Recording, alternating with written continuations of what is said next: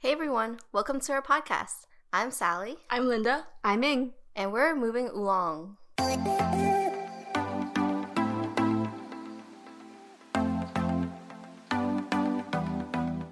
As a great rapper once said, I was born to flex, diamonds on my neck. I like boarding jets, I like more than sex. But nothing in this world that I like more than checks. Money. So as you may have guessed, today's episode is going to be all about that moolah. So we're going to be talking about conversations that we have with our parents about money, our future aspirations to do with our money, our first credit cards, stuff like that. But before we get into that, let's go to our regular weekly recap. I'll go first, and as you might remember from last week's episode, I talked about how I would be moving in this week and starting my job in person. So I just moved into my apartment last night and my whole family helped me with the move-in process, and thankfully since we had 4 people, we only had to take like 4 or 5 trips up and down the stairs of my apartment. I didn't bring too many things, so I'm hoping to live a minimalistic life here. But yeah, it was also my first day of work today, and it was different from what I expected, I guess, in terms of social distancing requirements. I thought they'd be a lot more strict about it. They even mentioned when we had our lab meeting that we'd have to wear like one mask that we brought from home going into the building, and then a different mask in the hallways, and then a third different mask when we were working in the lab. But in reality, we only had like 2 different masks. We just had the one from home, and then in the lab we would put on a surgical mask. But even the surgical mask we're gonna be reusing that throughout the week, so it's not even that like clean or anything, but it's fine.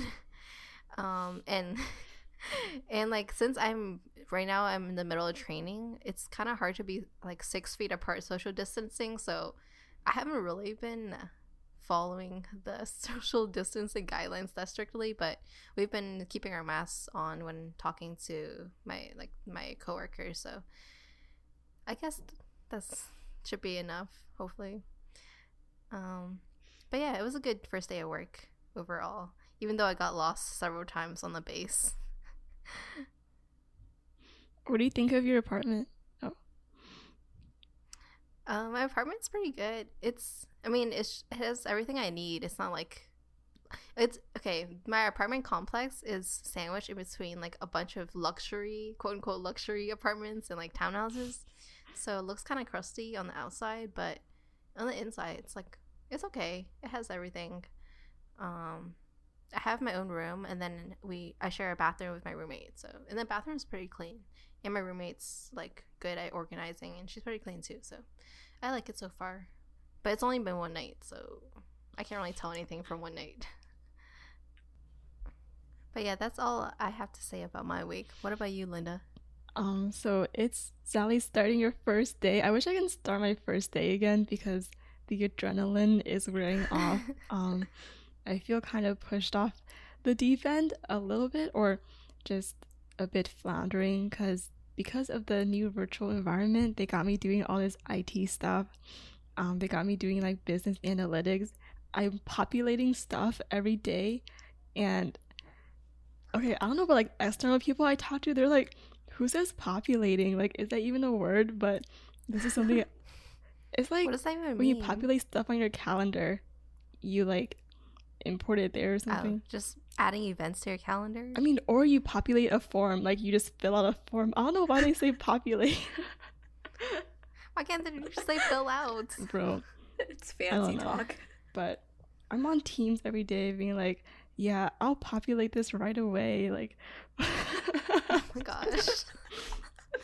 What they're calling me. That sounds so unnecessary. They're asking me to run like Zoom support for IT and doing like business analytics and like quality control and like stuff you guys know that I'm not like super good at or super familiar with. I didn't know that was part of your job. Okay, I don't know either, but once you demonstrate that you can do stuff or that you're good at something, they'll like add on more tasks, which is like is the price to success, I guess.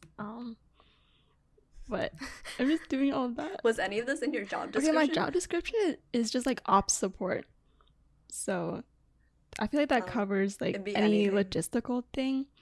But the one part I do like is the actual like thinking through operations and processes, like making a work plan and being like, this is the steps you have to do, and sharing the protocol and being like, you guys had to do this, and like making.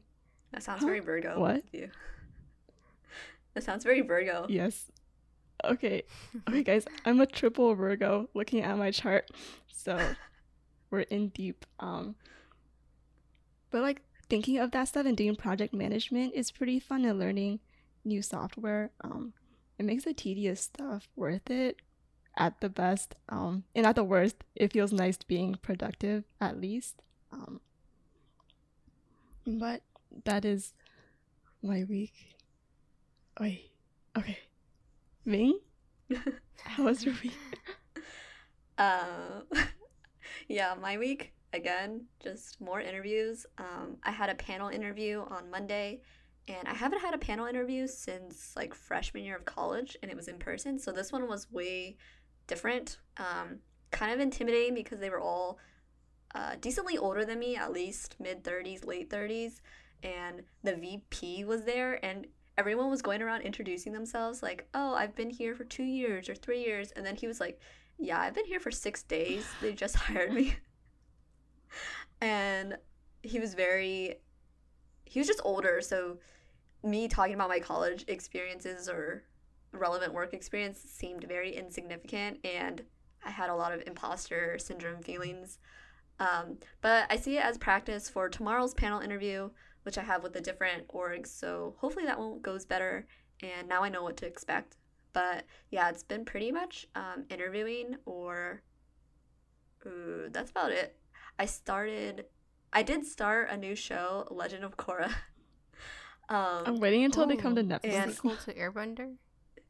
Yeah, I know, I should have waited, but instead we did the free trial through CBS, so we have to like binge it in like 2 weeks. I had low expectations because I heard from a lot of people that it was like not that great, and obviously like it can't compare to Avatar, but I'm pretty invested now. Like I'll watch at least 4 episodes like in one sitting. So I'm invested. One of our listeners requested that I watch Avatar the last Are you watching it? You're the only one who hasn't yet. I haven't seen it yet. Now that it's on Netflix. I don't know. My sister started it this summer too, and I don't think she ever finished. It's easy to, at least for me, starting it like this past semester, it was easy to dismiss at first as like a child's show, I guess. Like it kind of is very, doesn't seem that deep, I guess, but as you keep going, you become way more invested. So I would encourage it's also you pretty easy to invest. watch. But it's so much commitment. Yeah, the episodes are so short. Yeah. Like they're only like 20, 23 minutes. Maybe we'll do like an episode a day. We'll see. Honestly, I also have to read that book. Yeah, I'm impressed that you worked out yesterday, because I knew you were moving in, and I did not expect you to send me a picture back. Oh, well, it's part of the plan. Commitment.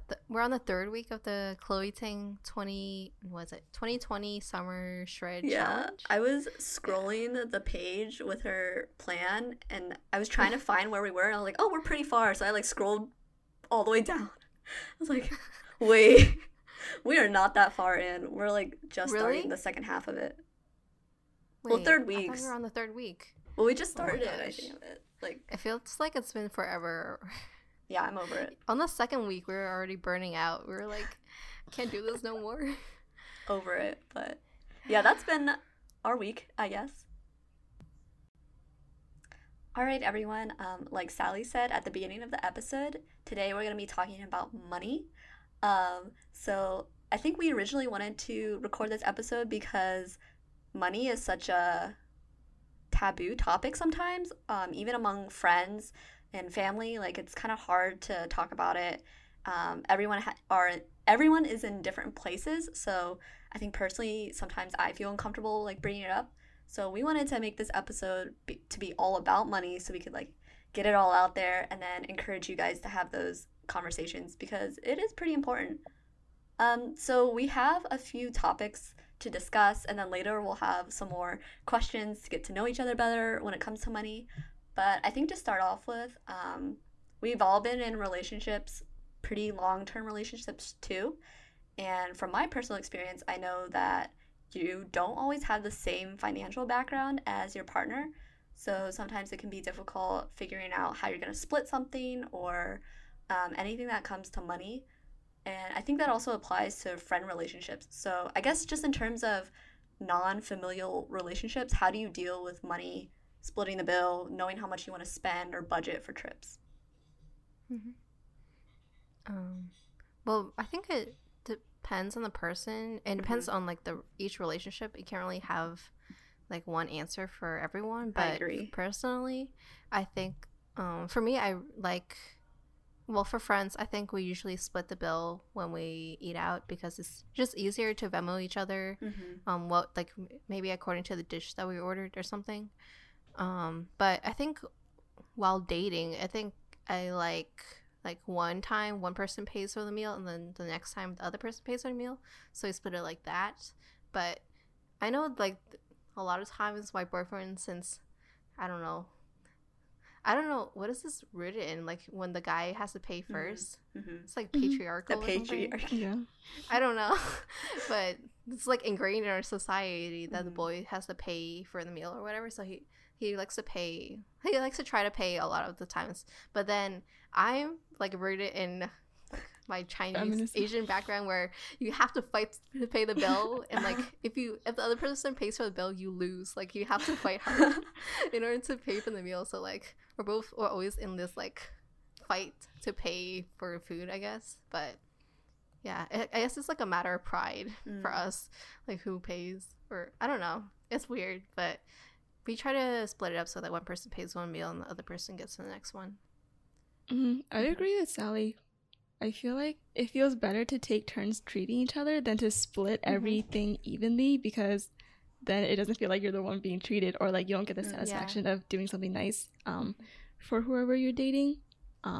So I think that's a difference between friends, I guess, because usually with friends you go out in like a huge group and you can't be like one person will pay for a lot, although you're not like expected to treat each other when you're with friends, I guess.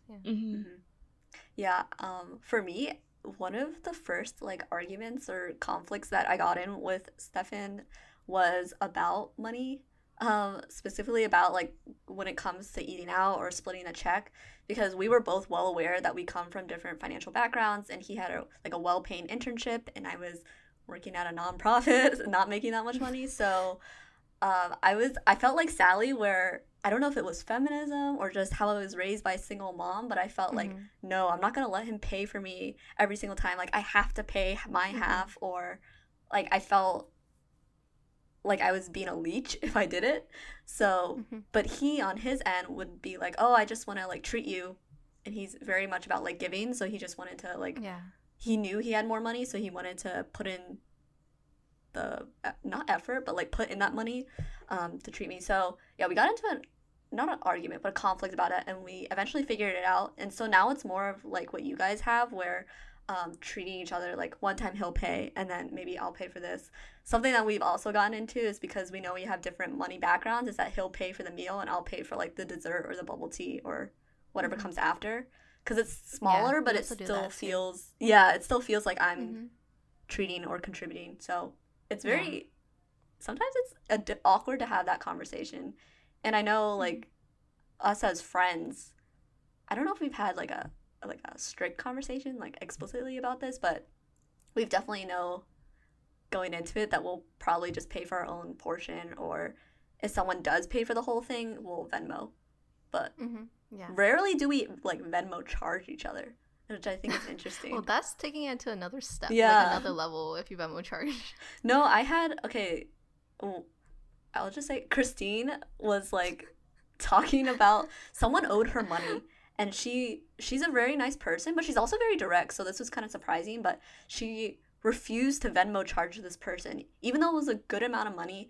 And me and some other people were telling her, no, just Venmo charge someone. And then she's like, no, I won't do it. So she never did. And I was like, that makes no sense. But if I was in her seat, I wouldn't Venmo charge people either. I feel very hesitant. Like, So did she I get her only- money back? I don't know. Oh. I know she didn't Oh. Venmo charge him. I only Venmo charged my sister.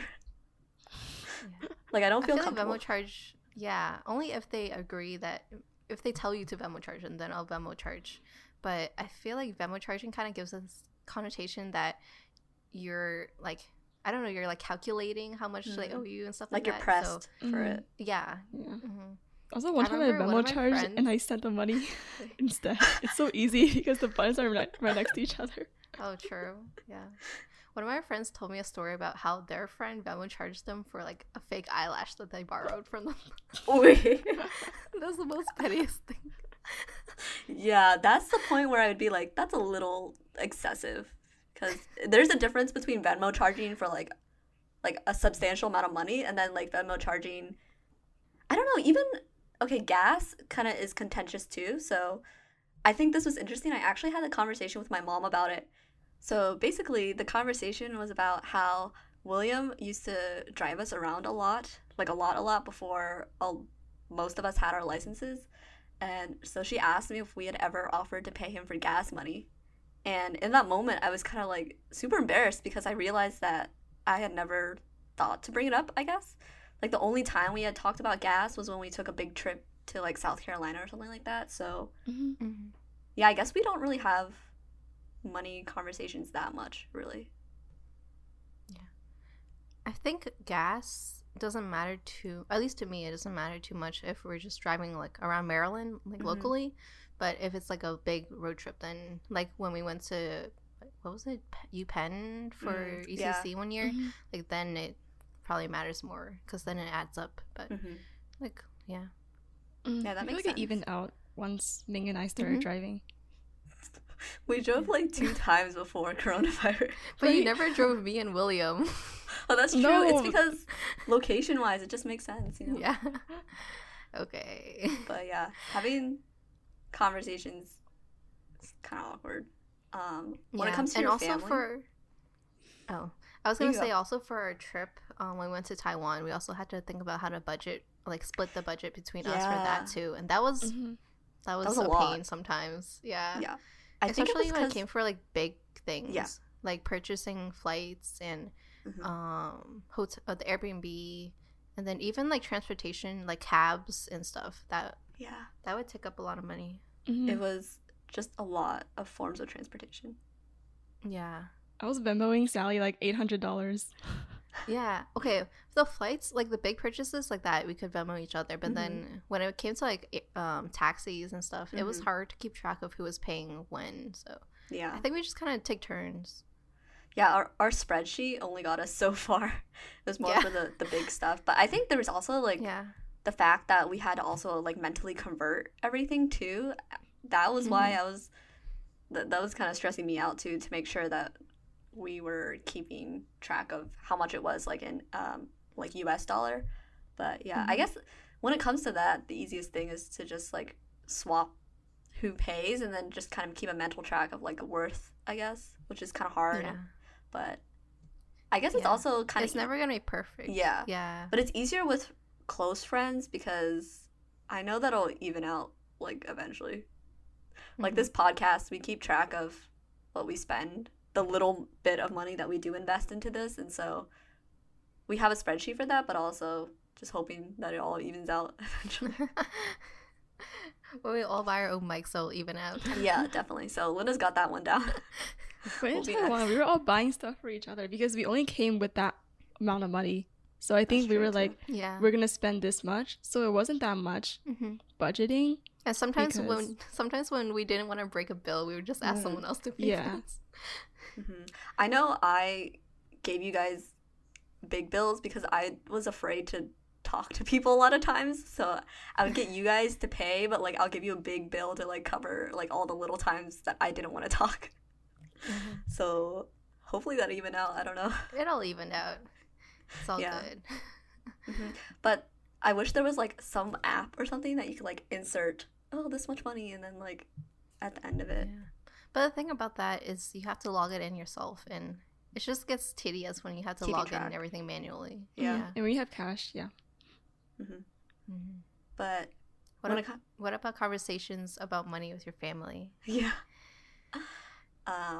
For me, we've been talking about it more and more, I guess, especially because I have student loans. So it's something that I talk to my mom about, not frequently, but like just so we're both on the same page in terms of money. Um, but before that, I never really talked about money. That wasn't a big topic in our house. Not necessarily taboo. It was just that it was never brought up. So now we're becoming more transparent. When I got my credit card, I had to convince her that I was responsible enough for it. But we can talk about that later. But yeah, I think it's pretty easygoing with my family, at least. Yeah, same for me. I think, well, actually, I think I was always pretty open with my family about money because I guess from a young age, my mom already trained me to like tell her everything about my money. Like I would have to approve. I would have to have her approve all of my purchases before I made them. So I guess I had to be very transparent with how I use my money. When I got into college, it was a little bit different because I could order things to my dorm and she wouldn't see what I ordered. Yeah. So I spent a lot of money on useless things in college, which I kind of regret now. But yeah, now it's still like I try to tell her, like for big purchases, I try to tell her about it first. I was signing insurance forms for my job when I started, and it got me thinking about long term because they were like, oh, if you died tomorrow, like where would my your gosh. money go?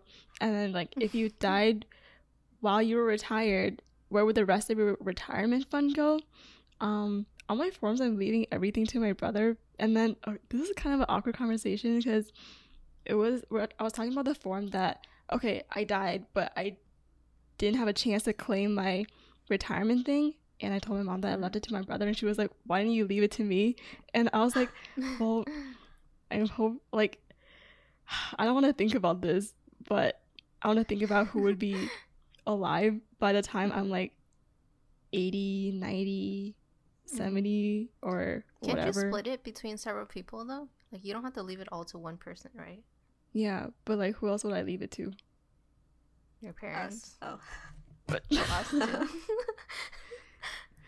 we're just like thinking about how my parents might not survive, and like planning for that long-term future was like pretty difficult because I guess my mom didn't think about that either when she asked me. So we were both like, oh, like.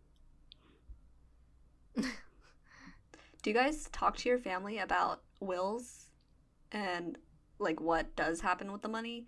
Because it's always kind of been, I guess it's kind of morbid, but it's kind of a thing that we've always joked with our grandparents about, like, oh, she'll be like, okay, I'm putting a sticky note on this so you can have it, Ming, when I die. And when I was younger, I would get really like, oh my gosh, don't die. But now I see it as like a very practical thing of like knowing what goes where, I guess. I haven't really done that with my mom yet because hopefully, like, knock on wood, she like lasts a lot more years. But it's definitely a thing that I've talked about with my grandparents with. So do you guys talk about that? I haven't really talked about it with my parents, but I remember they mentioned it. I heard them talking about it amongst themselves one time, and then I happened to be there, and I think my dad was like, "Oh, like half the stuff will go to like my mom, and then half will go to me and my sister." So I guess he had. I mean, they definitely have a plan in place, and they're definitely give it to us, me, and my sister, and then my mom's probably gonna give it to me, my sister, and my dad. So yeah, but in terms of my grandparents, I don't really know what the plan is with them. They're probably just gonna split it amongst their kids, so like my parents and my uncles. I don't think grandchildren have any say in that. Yeah. Like we don't have any. We're not getting any of their stuff. Linda? What about you, Linda? We haven't talked about it, but I also like overheard them talking about it amongst themselves, but I wasn't able to discern what they were saying. But I don't know. I guess it might be weird for me to bring it up because then that sounds like when are you dying kind of thing. Yeah. But Yeah. I'm gonna wait until they bring it up, or if they want it to be like a surprise or something. I don't know. Not like a surprise death, but like a surprise, like what we're getting. So I think, yeah, talking about it is, for me personally, is preferred to, you know, in movies when there's that dramatic like will reading or something, like at Knives Out, that scene where everyone was on the edge of their seat. I guess it also has to do with how much money there is like in the family to give, because for us it's like not that big of a surprise, but it is interesting when that conversation happens, or like as you age, it'll happen more often. Yeah. I think in terms of like leaving things behind for people, like thinking about it made me think more, like I think about how to spend my money more consciously. Because when my grandma died last year, she left behind a lot of stuff, and a lot of it was just like just had to throw it out. And like we have like family friends who died, and they just left behind like a whole house full of stuff, and like no one knows what to do with all this stuff. Like some things you can keep or donate or whatever, but like most of the stuff you're just gonna end up throwing it away. So like, when you die, like what's really gonna happen to your stuff? Like, is it even worth buying so many things? I don't know. It made me think. It was a conversation actually that was brought up in the adoptees like Facebook group I'm in, and someone brought up the fact that like, oh, like they'll get a lot of like old mementos from like that's been passed down from family to family, like generations. And then they were talking about how they felt guilty because they didn't want it, because they didn't feel a connection to it. And that's low-key how I feel about like a lot of this stuff. My grandma is not exactly a hoarder, but she is very sentimental about her stuff. So we all know that we're gonna be getting a lot of things passed down. And I've kind of already told my mom that like, unless it was directly connected to her, I don't really like have interest in a great grandfather from like the Civil War or whatever, because to me it's like they're so far back and distant, and also it doesn't feel like not my family, but it doesn't feel like something that I need to cherish necessarily. So I have conflicted feelings about that, but definitely the fact about passing down things, sometimes it might be better just to put it in like a scholarship fund or something. Yeah. I guess I wasn't thinking about actual things. I was thinking more about like funding. But now that I think about it, like the house, the furniture, and all of my belongings, like I don't feel like anyone would want them. Like I don't have any like heirloom items, so I think Sally awakened me. I'm gonna try the capsule wardrobe from now on. Yeah, that's why like conscious consumerism is such a big, like becoming such a big thing now. Like minimalism is such a big thing now, because I mean when you die, the things you leave behind don't go with you, so why are you buying so many things, I guess. Yeah, but we can talk about that later. Yeah, maybe we could pivot the conversation back to what we brought up earlier, I guess, about credit cards. And that, I guess to me, it was like almost a stage in becoming an adult, is like getting a credit card and talking about it. Even a debit card honestly felt like a step into adulthood. But specifically credit cards, I think, were really confusing when I first heard about it. Like, I didn't even hear about it from my mom, because I know she has credit cards, but it was always like, ooh, it's an adult thing and like kind of scary, and it could ruin your life if you misuse them. So I think I actually heard about them first from you, Sally. Like the idea of getting one. Well, my view of credit cards was kind of different from yours. I always heard about credit cards from my parents being like, oh, I'm getting so much cash back for my gas, for my groceries. Wow. They have like different credit cards that I use for groceries and gas so that they get the maximum cash back. So when I was thinking about like my money, I think in college I was like, how can I jumpstart my money investments, or like I don't know, how can I build up, like I always wanted to have a credit card so I could build up my credit. So then I don't know what I was thinking, but I just thought it was good to build up credit. And then I know in the long term, credit can be good for like bigger purchases, like buying cars, buying houses, like investments like that. So it's always good to have, like the longer that you hold a card, the more you can build your credit. So it's also good to start your credit line like earlier. So yeah, that's kind of why I really wanted to get my first credit card. And then I begged my parents to allow me to get my first credit card. And then my parents were like, yeah, of course. But then they wanted to co-sign with me so that when I get my first card, I can have a bigger amount of credit. And it's also good to have a larger amount of credit so that when you buy purchases, you're using a smaller percentage of your available credit. So that's also good for your score. So every time I made my payment on time, then it improved my score, I guess. So yeah, that's kind of how I got into credit cards. I didn't know about the percentage thing because I'm like, what's the point of having such a huge line of credit if you're not gonna use it? But Yeah. that makes I sense. learned about that from CreditWise. Okay. The Capital One's CreditWise. I mean, yeah, it's a good thing to know. Mhm. I think it's what, 30% rule or something like that. Keep it below I don't know the a rule, but- certain percentage of your credit line. But Mhm. I think that's interesting how you had a different perspective of it. Maybe it speaks to their background in finances, I guess, or I don't know, their experience with credits. But yeah, I definitely saw it as more of like you need to be very cautious about how you use it, like very careful because it can put you in a lot of debt. But I think Mhm. Yeah. learning about it really, it's almost like a thing with anxiety where it becomes like this really scary thing that you think about that's like, oh my gosh, like it's so much responsibility, like I could ruin my life. But then once you actually Mhm. sit down to like learn about it and know how it works in credit line and credit scores, like now I feel very empowered, I guess, to have one. Mhm. Mhm. Like, Yeah. There's still a I lot know what that I'm I don't doing. know though.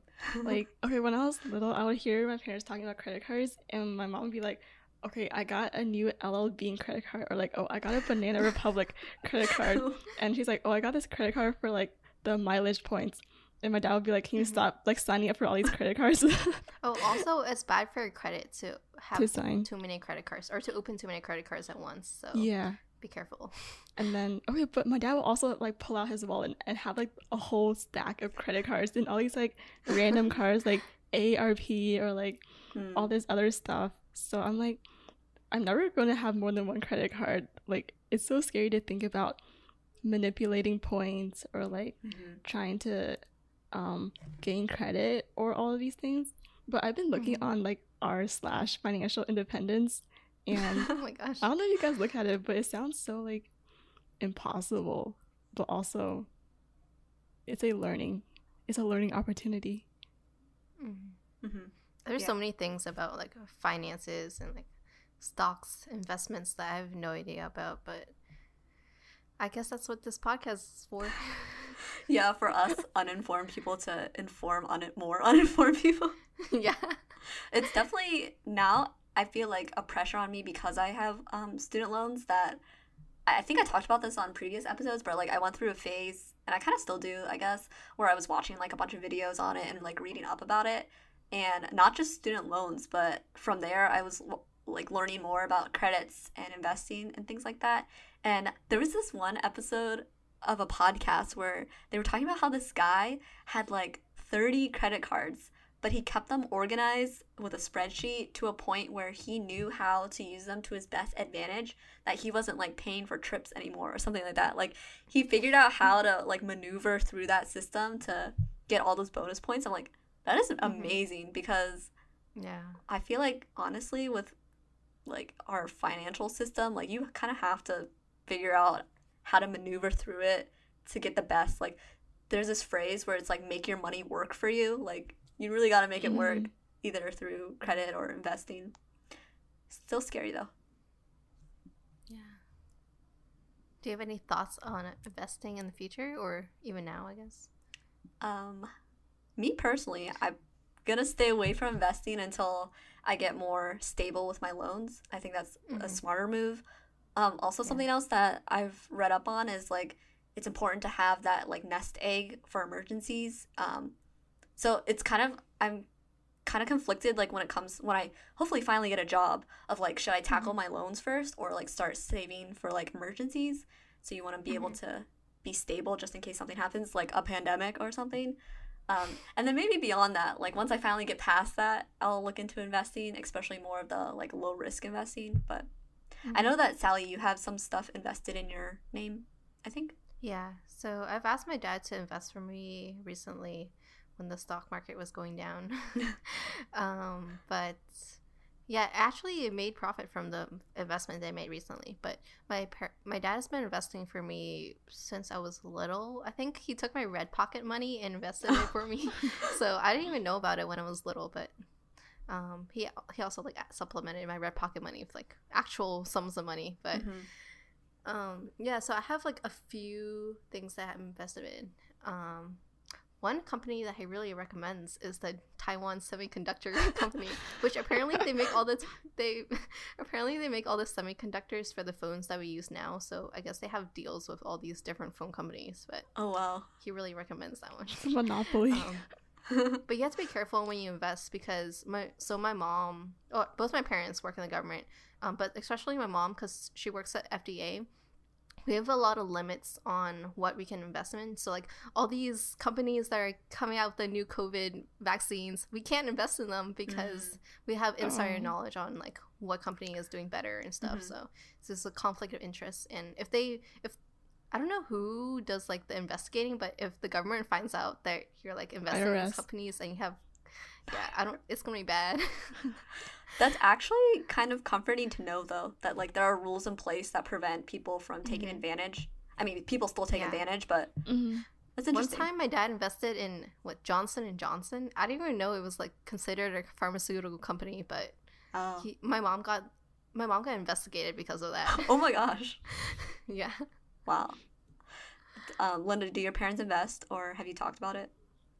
No, they're like, okay, they're very like stay away from it because they're like, oh, earn your wages and just like work for your salary and all this stuff. And they're not that familiar with stocks or investing. I tried Acorns for a bit, and I would have lots of fun like pulling the graphing to see how much I would get by age 65. It would be like this huge amount of money. I'd be like, wow. But I took all the money out because I like didn't make anything. I don't know if I did it wrong, but for Acorns, like you don't choose which company to do. You select what kind of portfolio type, like aggressive or like semi-aggressive or something, and then they pick it for you. So I picked like aggressive. Aggressive. Whoa. But I didn't make anything, or I made like $5, and then COVID happened, and then I took all that stuff out really quickly because I'm like, I don't have enough in here Sally's shaking her head. To like not be negative, I don't know what happens if all of it is gone. Is it your impossible? Plan is to put it in until 65. But what if I get 0? It'll even out. But what if it's 0 though? That you can't multiply with anything. I don't think it'll be 0. I don't know. But for my money that my dad has invested for me, like since I was little, like looking at the sum of money he invested when it was first put in, and then the money it has now, it's definitely grown. So, like, is it Gerber Life? Gerber Life. Is it Gerber Life? The Gerber baby. No, it's like actual companies. That is something that I know is a thing that, especially with long-term investments, it's more you're trading risk for like long-term gain. So they show something where like I forgot what the name of the specific type of investing it is, but if you invest in these savings, like high interest savings accounts, then it'll like start off really slow, but once you like pick up decades, I guess, it'll pick up a lot of money until you're making like it's almost like exponential growth, but you have to like stay the long way. So like you basically put it in, like forget about it kind of, because the more time, and that's why people are always like, oh, you have to start your credit while you're young, you have to start investing while you're young, because like time is something that like accrues. So I have a TIAA or 403B 403B. So I guess that's kind of an investment. I didn't know that it was investing because I thought you just put the money in and then it just like adds by the time you're old, but they put it in like a match. They match after like a year or 2 years. It's like some percentage, but they put it in a portfolio for you, and it's similar to Acorns where you can select like super aggressive or like super mild or something. It's not called mild. Sounds like sauces, like mild or spicy.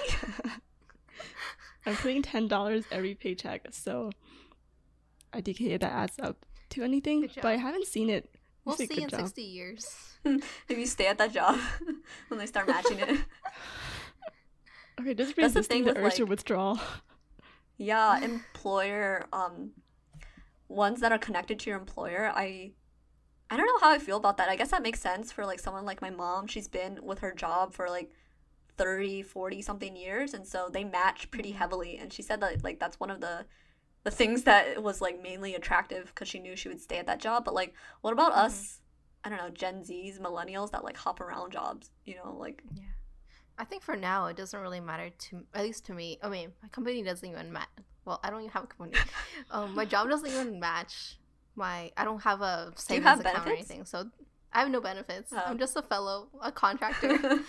But I think right now it doesn't matter to me too much because I know like whatever job I'm going to be in right now, it's just going to be temporary. So unless you know for sure that you want to stay there long term, then you should probably look into the benefits. Yeah. But besides investing, another adult thing, something that Linda has dipped her toes into, is making like Yes. big purchases. So like making, what do you call those investment pieces, quote unquote, where like you're willing to put up a lot of Oh my money gosh. because you think it'll last long.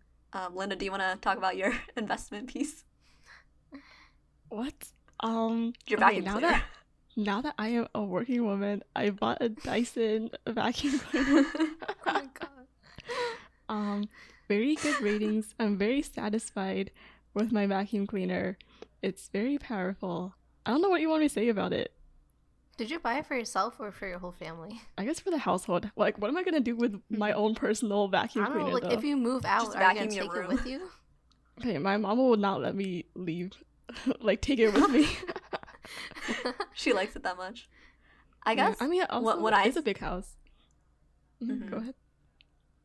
when I think of like investment or making adult purchases, yeah, I'm thinking of like, I guess when you're a college and you're a younger student, you're making such minimum wage amounts of money that like you're just putting it towards food or like small like enjoyment things like going to a concert or something. But when you start making Mhm. such a like even a low income like that's considered low for entry level, it's still thousands of dollars, and I can't imagine like what I would do with that money. So I guess the first thing I would do is like start thinking of what can I buy that would like put that money to use, I guess.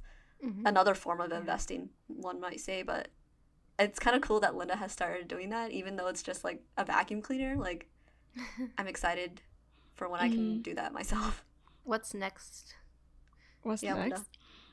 Okay, I mean, I feel like rent would be the biggest purchase.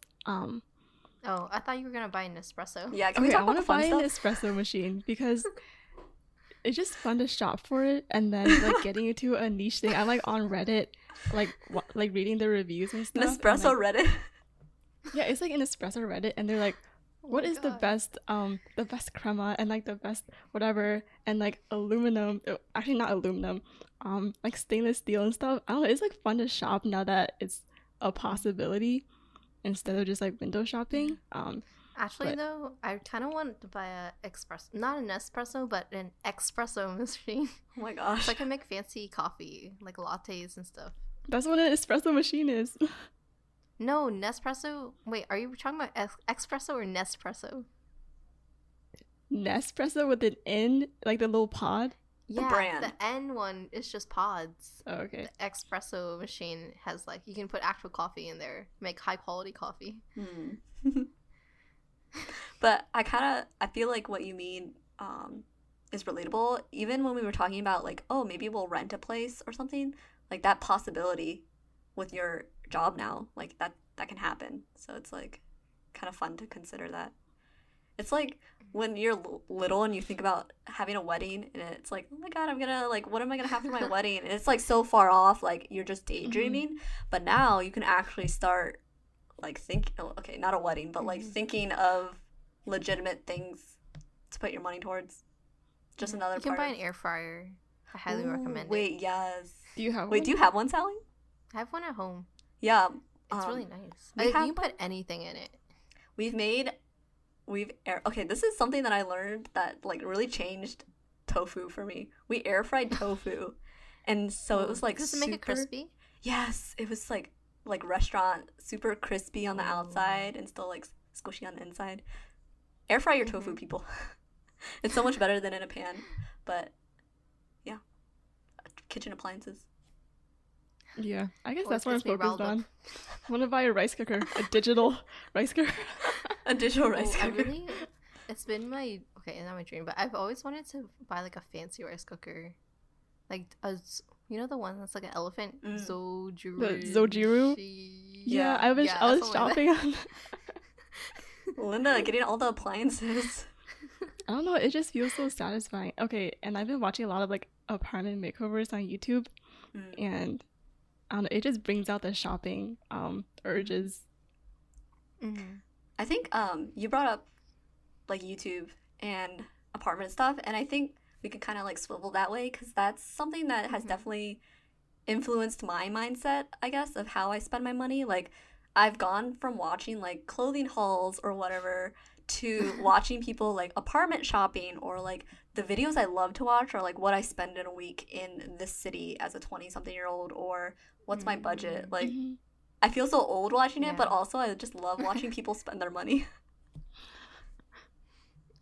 I'm not that into the budget videos, but I love watching like room tour videos. I don't know. I've always liked like interior design kind of stuff, so I like seeing how people arrange their house and like where they get their furniture from.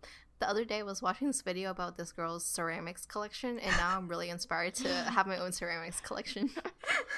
When we never have like even thought of a ceramic before. But I don't know if this is who you're talking about, but Jen Im, she did an Instagram story of her like English tea set. And I was like, okay, suddenly I need an English tea set. Like, Yes, I've never thought of it before. 3-tier display stand. Oh my god, it was so cute. Even Like though the I've never TikTok had that tea Ming was like talking that. about, the things that you didn't know you wanted to buy. Yeah. Yeah. From TikTok. I guess it's a form, like another form of consumerism, like the hauls and stuff like that, but it feels more like adult to be buying like home goods rather than like another clothing item. I don't know. And it's an investment piece. Yeah. Right. That English sandwich stand that for teas. But yeah, I think definitely who I'm watching now and like the content creators is definitely going towards more of like my age, I guess, and older, because I guess we relate to it more, so we're watching who we can relate to. Mm-hmm. Also, it's nice to watch like women talk about their money. I think Glamour YouTube channel has like a series where there's like different women of different income levels, and then they answer questions like how much would you spend on a night out, like what is your like budget for your beauty routine and stuff like that, and you can see how like different it is. And also it's nice to hear women explaining money to me, because whenever I ask like my classmates or people, they're just like mansplain investing and stuff, and I'm like, okay, I don't get it, but you don't have to talk to me like I don't get it or something. Yeah, it's also nice to hear it from like, I guess YouTube, the appeal of it is that they're so much more realistic and like relatable. So to hear about how, oh, this 22-year-old spends this much money at Whole Foods every week, like I can almost imagine myself in that situation. So it's nice to hear it from them. I remember watching one of those. Yeah, I remember watching one of those videos, and I think the girl was living in New York City, so maybe it's just the culture there. Because my cousins do this too, but every day she would buy a Starbucks drink, and that would be $5 every day. So I can't even imagine doing that. Yeah, people are always like judging them so hard in the comments. Yeah, but sometimes they're it like, is you have unrealistic. money for a $5 Starbucks every day, but you don't have money for this. But Right. I guess it's everyone's choice. Yeah, it's definitely priorities. But I love seeing like how rent changes across the country too. Like even DC or New York and San Francisco, I had no idea it was that much. But it's just nice to put things in perspective, and sometimes it's comforting. Like, oh my gosh, it's okay that I'm living at home right now, because if I was living in DC, I'd be spending like $2,000 a month on this tiny ass apartment. So it's like comforting in some ways. Another aspect of like the YouTube and consumer culture thing is like the girl boss or boss babe aspect, or hustle culture. I feel like that's kind of a complex Venn diagram, but I do see like women who are entrepreneurs or CEOs who are so like out of touch with like real life finances. But also I don't go out of my way to consume those like content creators, so I'm not that familiar with like what's going on either. I think that's just a general, I guess it's the people that I follow too, is the idea that you work hard. I know we've said it too ourselves, but having like multiple streams of income, and like you gotta put a like financial worth on everything you do kind of to like make it or like seem productive, which is another conversation I guess we could have another time. But I think, yeah, who you choose to follow and watch really influences. Like, sometimes I feel really bad about myself because, oh my gosh, this person is, like, making money off of so many different things. And, like, maybe I could do that, but I'm just lazy or whatever. Like, I definitely feel that sometimes. Yeah. And especially, like, when you put a financial, like, I guess incentive behind it. Like, you could be making money off of this. I feel pressured about that. But I think Mhm. nowadays it's hard to discern like different types of content, whether it's like for money or it's just like to get their content out there. Like YouTube, like for example, YouTube. Like you might I guess for me and Meg, we first started watching Jen M's videos just for like the content, the fashion or vlogs or whatever. But then as her brand grew and stuff, like more things became like ads, more things were monetized and stuff. So now like a lot of her videos are sponsored, and I guess it kind of pushes this whole like boss babe agenda thing. But at the same time, like as she grows, I guess she has to grow her brand. So it's not, I don't know, it's kind of hard to like, I don't know, it's kind of hard to like distance yourself from this whole like hustle culture when it's so prevalent in everything that we see. yeah. I feel like the girl boss or like the boss babe thing is problematic because it equates feminism to doing well at work or making a lot of money. Like women can be CEOs too, or like women can also make a lot of money, you know, which like true there is like a gender wage gap, but I feel like that dismisses feminism as not, you know, equality and liberation and going for social issues. Because if you just want to be an entrepreneur and make money, like are you treating your employees well? Are you like, if you're rich, are you opening your purse to like redistribute the wealth and things like that? So I mean, that's my take on the problem of consuming girl boss things, but I also think there is like an inspirational like role model aspect to it. Like if you want to see someone, or you want to see like a person of color, a woman of color succeeding in the corporate world, so there is that value. So also I'm not sure what to think.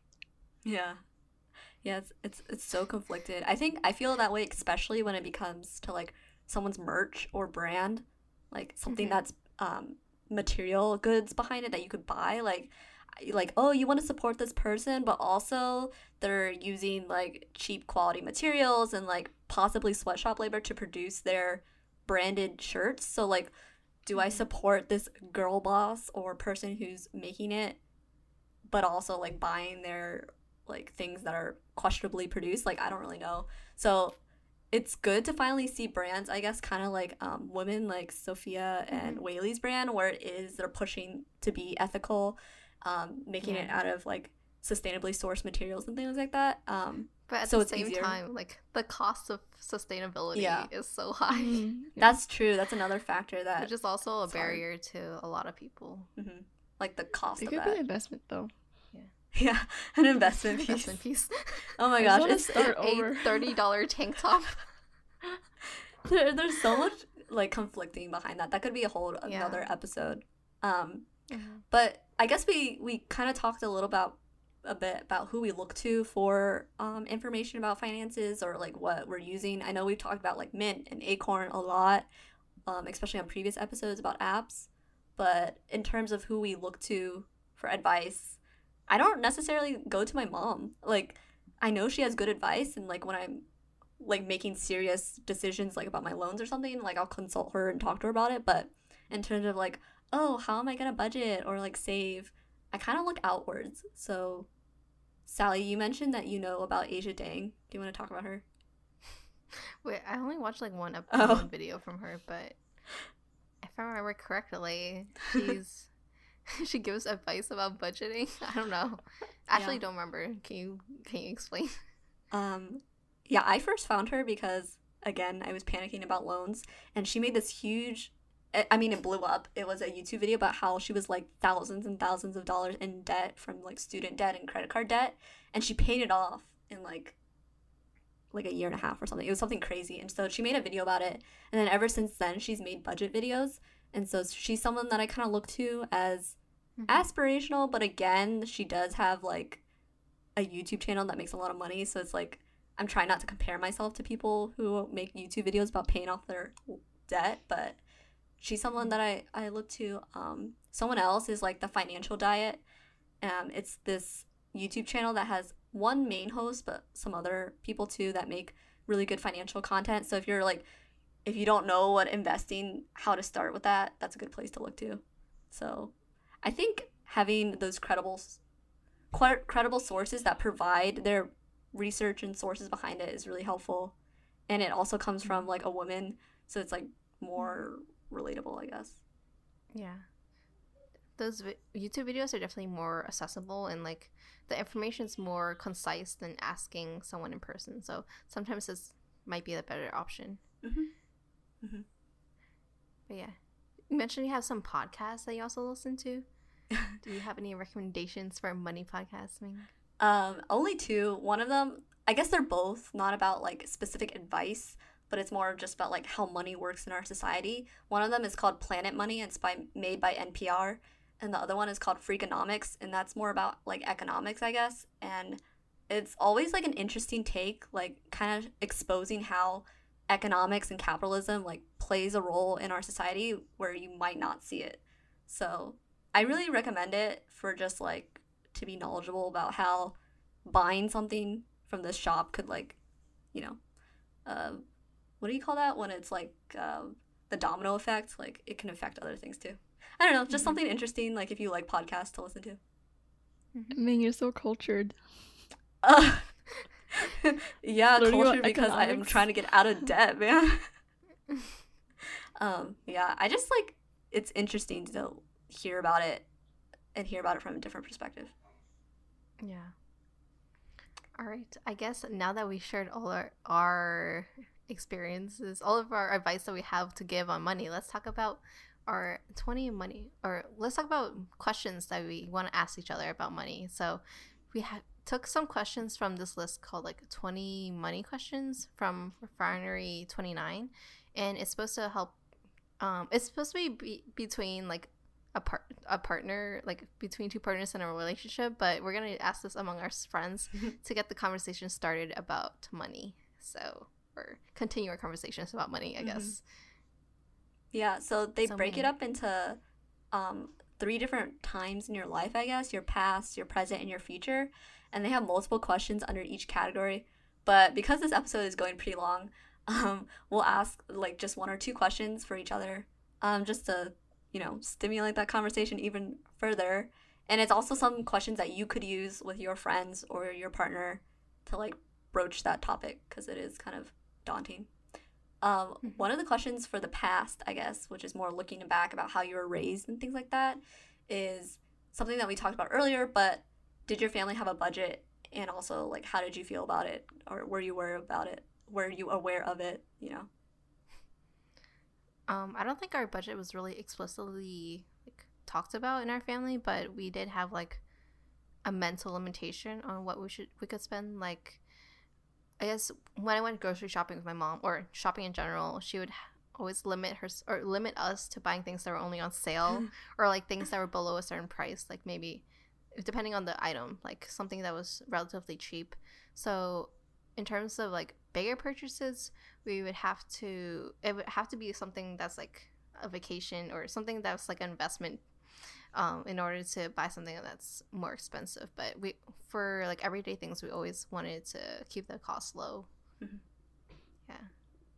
I think our situation was the same as Sally, or it was never explained to me what the budget was specifically, but we had the mindset that try to save when you can and do couponing and stuff like that. And for regular household stuff, just buy the cheap one on the shelf, like even though there's like The a generic one. selection. Yeah, the generic one. And if we were to spend a lot, it would be on like a trip, or it would be on like a new computer or something.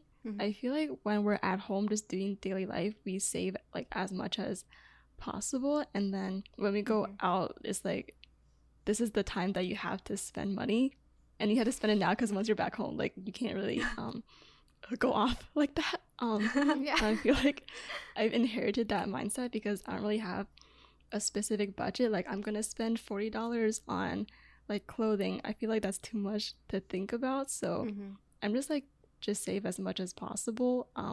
Like you know what the necessities are already. What about you, Ming? Yeah, kind of similar where it was never explicitly talked about, but there was a general understanding that we're not super rich, so if you ask for something, you should be prepared to hear no or like wait till later or something. And then like, yeah, couponing and all that. I think something that is different about our families is that we never took like super huge vacations, like going places. Like the most we did was go camping or go visit family in Ohio. So I think there wasn't that mindset of saving money for a vacation. So I guess my mom was more willing to spend on like eating out or like things throughout the year because we didn't have a vacation that we were saving towards.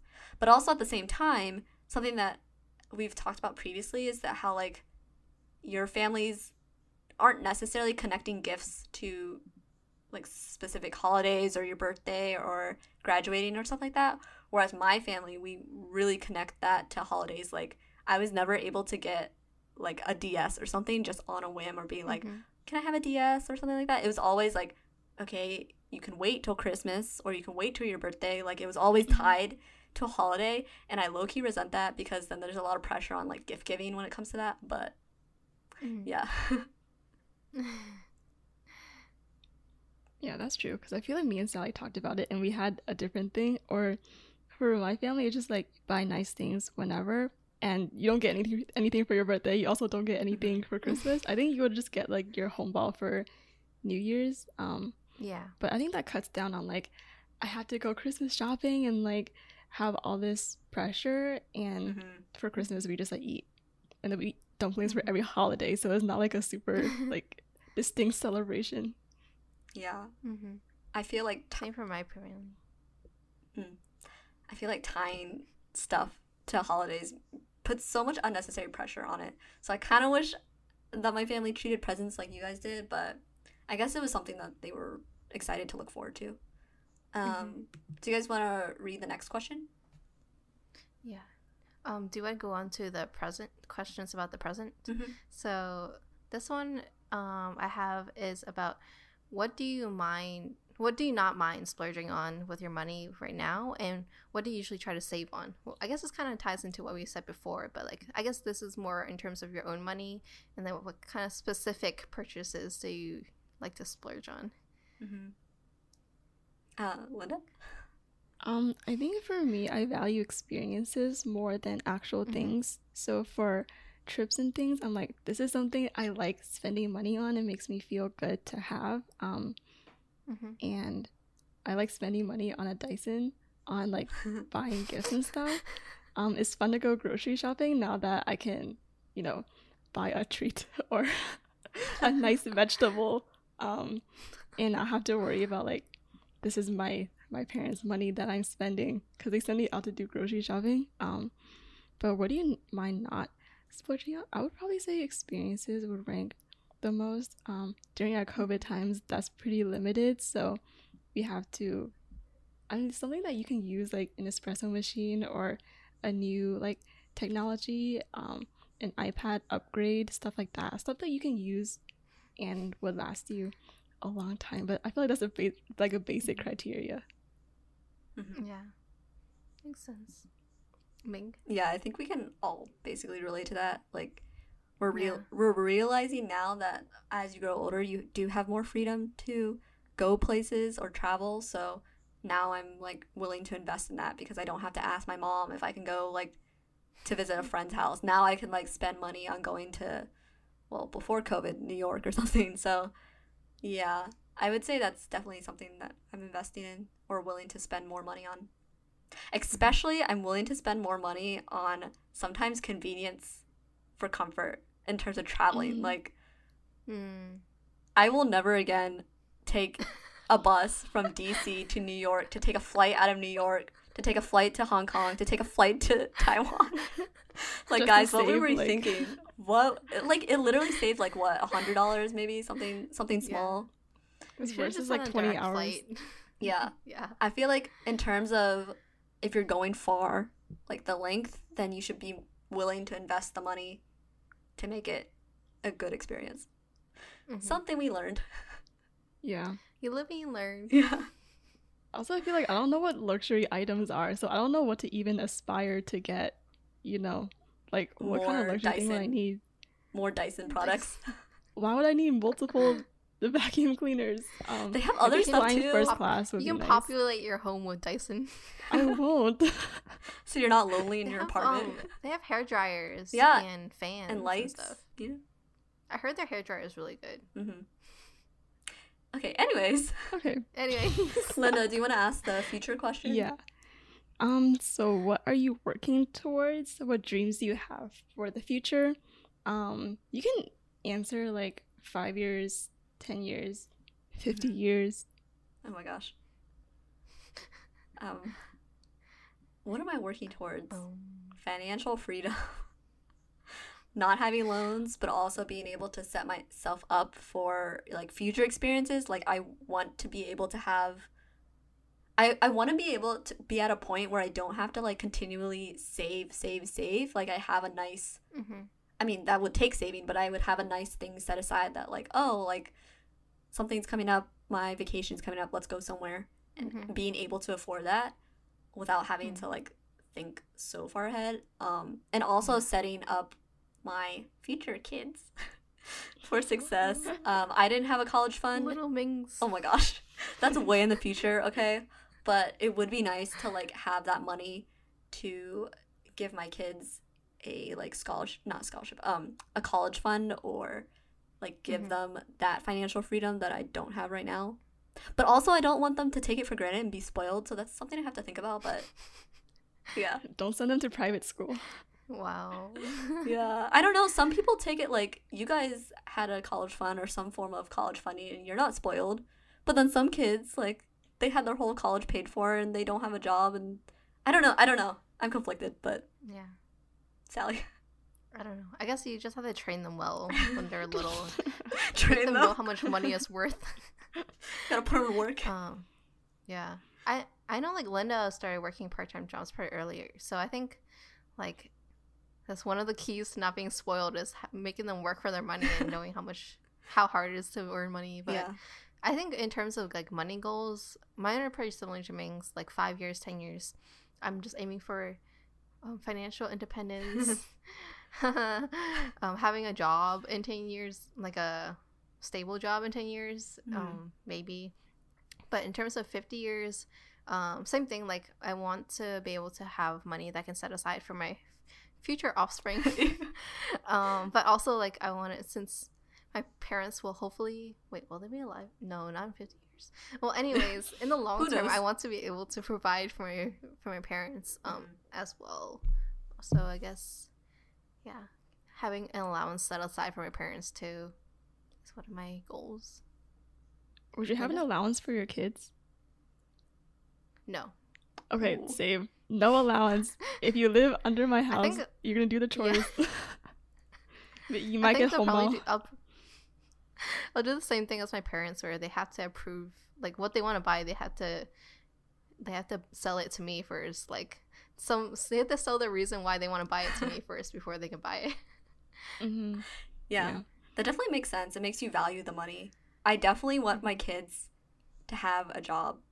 Like, not early, but like when you're old enough to like start, if you're able to get yourself to a job, I think I want them to be able to, because that taught me so many things about like how much, like at my $1 job, worth. yeah, I realized like, oh my gosh, I have to work 2 more shifts to make that shirt worth it. So like, is that worth it? That sort of thing. It really puts like value behind the money. And of course, other things like, you know, how to treat people. But yeah, that really taught me a lot about my money and how to save and budget for what I want. When I was working part-time, I would be calculating like how many hours I would have to work to get a specific item, and it's like your time is worth this much, but once you like get older and hopefully you're making more, it's like it's the same amount of time, it's just you're getting paid more for it, which is kind of weird to think about. But I agree with what Sally and Ming said. I feel like that's like the basic setup for life, is just to be like independent and stable.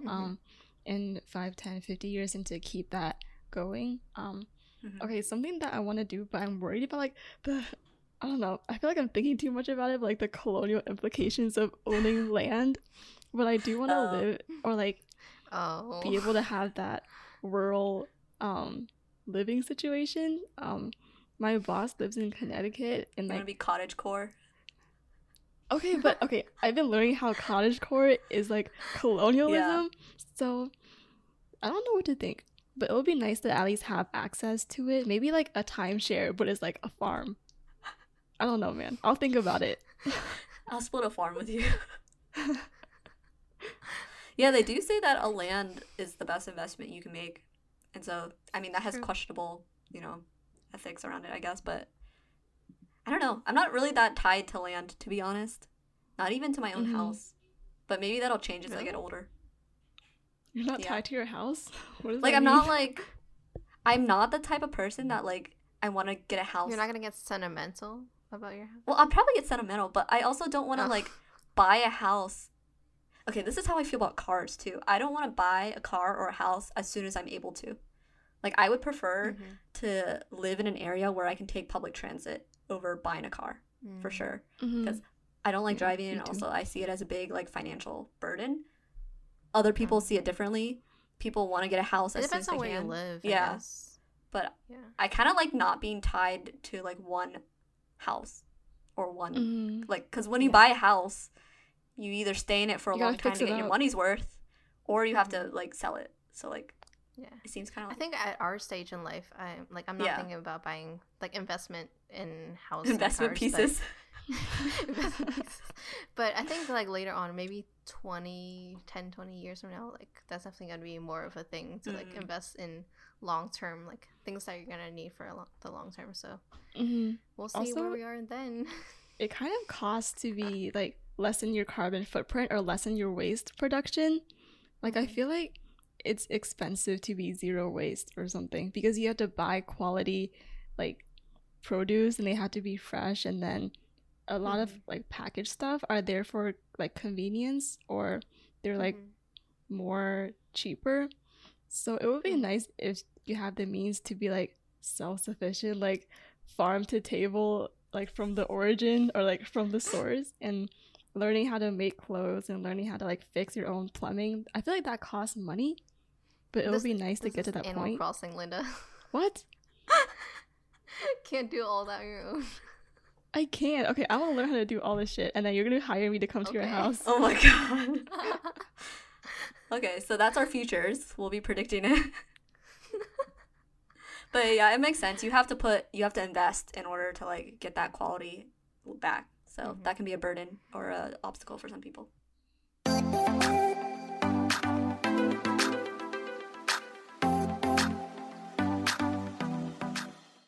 All right, y'all. Thank you for listening to a very dense episode about money, about our past experiences with it, and also our future prospects and our future hopes and dreams about our financial situations. So we talked about a lot today, and I feel nice that we were able to debrief all of these experiences. I do feel like I was a little like, oh, I don't know, or like I'm thinking about this too much, but that just shows how in this, I guess, fresh postgrad, there's a lot to learn about. But it seems intimidating, but that just means the opportunities for learning and for getting more into it and for taking the path are just as plentiful. So that's an optimistic way to think about it. It's nice to have this thing when I'm, like, slaving away at my job is, like, a reward that I can do fun things with, that I can, why do I work if I'm not spending the money, you know? Okay, so I hope you enjoyed this episode, and hope you check out the videos that we talked about and also the other resources that we discussed. Yeah, so if you liked our episode, you can go ahead and visit our website at movingalongpod.com. And like Linda said, you can find all of our show notes with the links. We'll have everything, all the resources linked. So if you ever want to check them out, go ahead there and visit us at our website. And you can connect with us on Instagram at Moving Along Pod and rate or review us on Apple Podcasts. Until next time. Bye.